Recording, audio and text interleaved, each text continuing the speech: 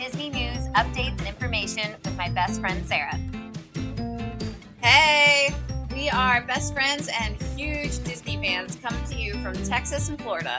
Each week, we hope to bring a smile to your face and give you more Disney facts and recommendations than you will ever possibly know what to do with. But let's start off with a very important Disney fact. The mouse started it.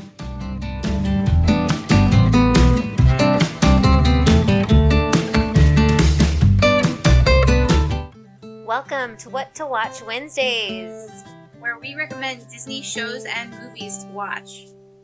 This week, 101 Dalmatians.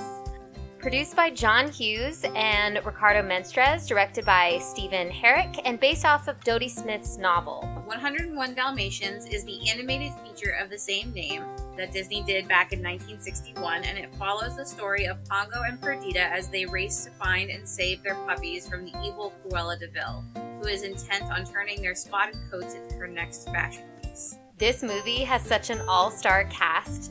It stars Glenn Close, Jeff Daniels, Jolie Richardson, Joan Plowright, Hugh Laurie, Mark Williams. I mean, if you want to list another group of people that not only are amazing actors individually, but nail their characters and were cast so well, this is it. I don't know if I can even come up with another movie that has actors that are so perfectly cast into the roles. I mean, comparing it to the original to this one, we talked about the comparisons of the characters and roles throughout the entire film.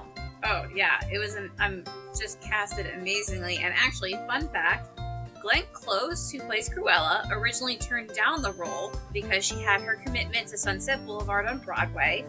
And instead, they offered the role to Sigourney Weaver, who also turned it down. But at that point, Glenn Close's role on Broadway had ended, and so they re-offered the role to her, and she ended up accepting. And I'm so glad she did. Have Glenn Close. I know, I'm so glad she did. It would have been a very different movie, I feel like. She was just such a spot-on casting, just in even her mannerisms or how her face moved, so similarly to the way that they drew Cruella in the original film. Which is a task in itself, because that cartoon did not seem lifelike in Cruella de Vil's mannerisms, but Glenn Close did it. Yeah, not at all. I mean, obviously, like in the original, Cruella is, this unhealthily skinny, evil woman who, if you actually saw her in real life, would probably look a little bit like Slender Man or something, and was just absolutely terrifying. And somehow Glenn Close just made her human. She did. While also keeping everything evil that there is about her. And a great laugh. A great evil laugh. Perfect laugh. So perfect.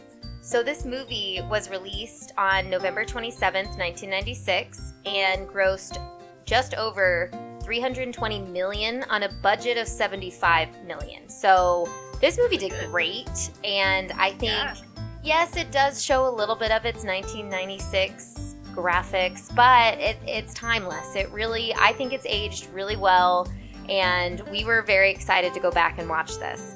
Yeah, we definitely were.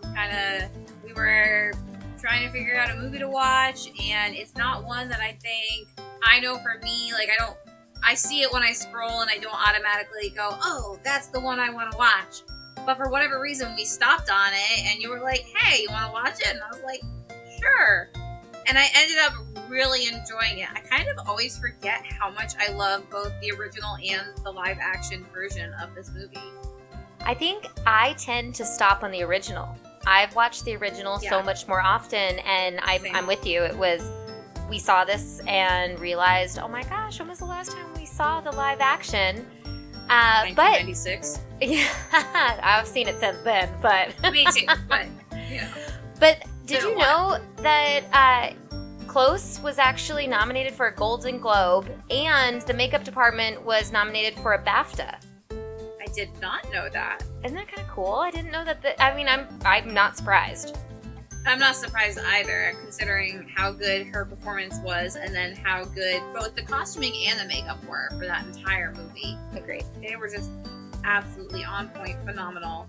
But I did not know those things. I like there's some little like fun Easter eggs in the movie that I think when you're watching, like you kind of, as an adult, you pick up on more, such as if you look when you see Roger's computers, he's got a little figment on top from Epcot, as well as a Thunderbird 3 toy from the show Thunderbirds. And then the actual video game that Roger is creating in the movie is the real 100 Dalmatians video game that we could play right now if we felt like it. And the scene you see where they're running through the minecart or riding the minecarts is actually the final level of the game. Yeah, so they used actual video games in the movie for what Roger's making. That's a really cute twist. It is a cute twist, and you actually then get to see the original Pongo and Perdita, and I think it was Patch or Lucky, one of the puppies, in the video game. So that's kind of cool. And you know what I just realized? Yeah. I think maybe subconsciously one of the reasons why we picked this movie is the new prequel spinoff coming out.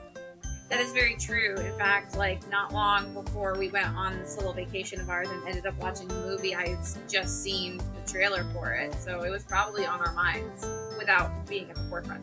I agree. And so just so everyone knows, you might want to brush up on all of your 101 Dalmatians, not just this fantastic 1996 version, but the original and maybe a couple of the sequels.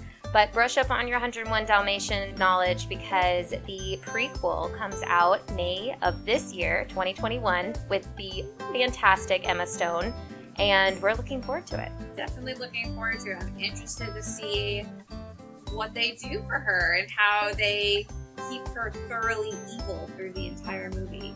Agreed. Like, I want to see a villain. I want to see a villain being born.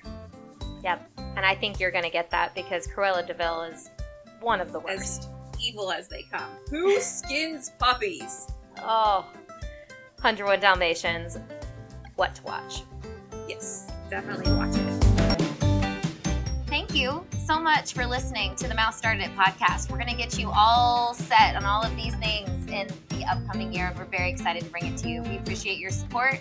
You can actually listen to our podcast on Google Podcast, Apple Podcast, Spotify, Stitcher, and Amazon Music. Please make sure to spread the word and share all of our Disney news with your friends. You can also join our newsletter or email us with questions, comments, suggestions, or your own Disney fun facts at themouseStartedIt, all one word, at gmail.com. And don't forget to follow us on Instagram, _between each word, for our podcast updates as well as what to watch Wednesdays. Like we said, we're going to give you Wednesday morning updates of what to watch. And Fun Fact Fridays, which have already been underway. See you real soon.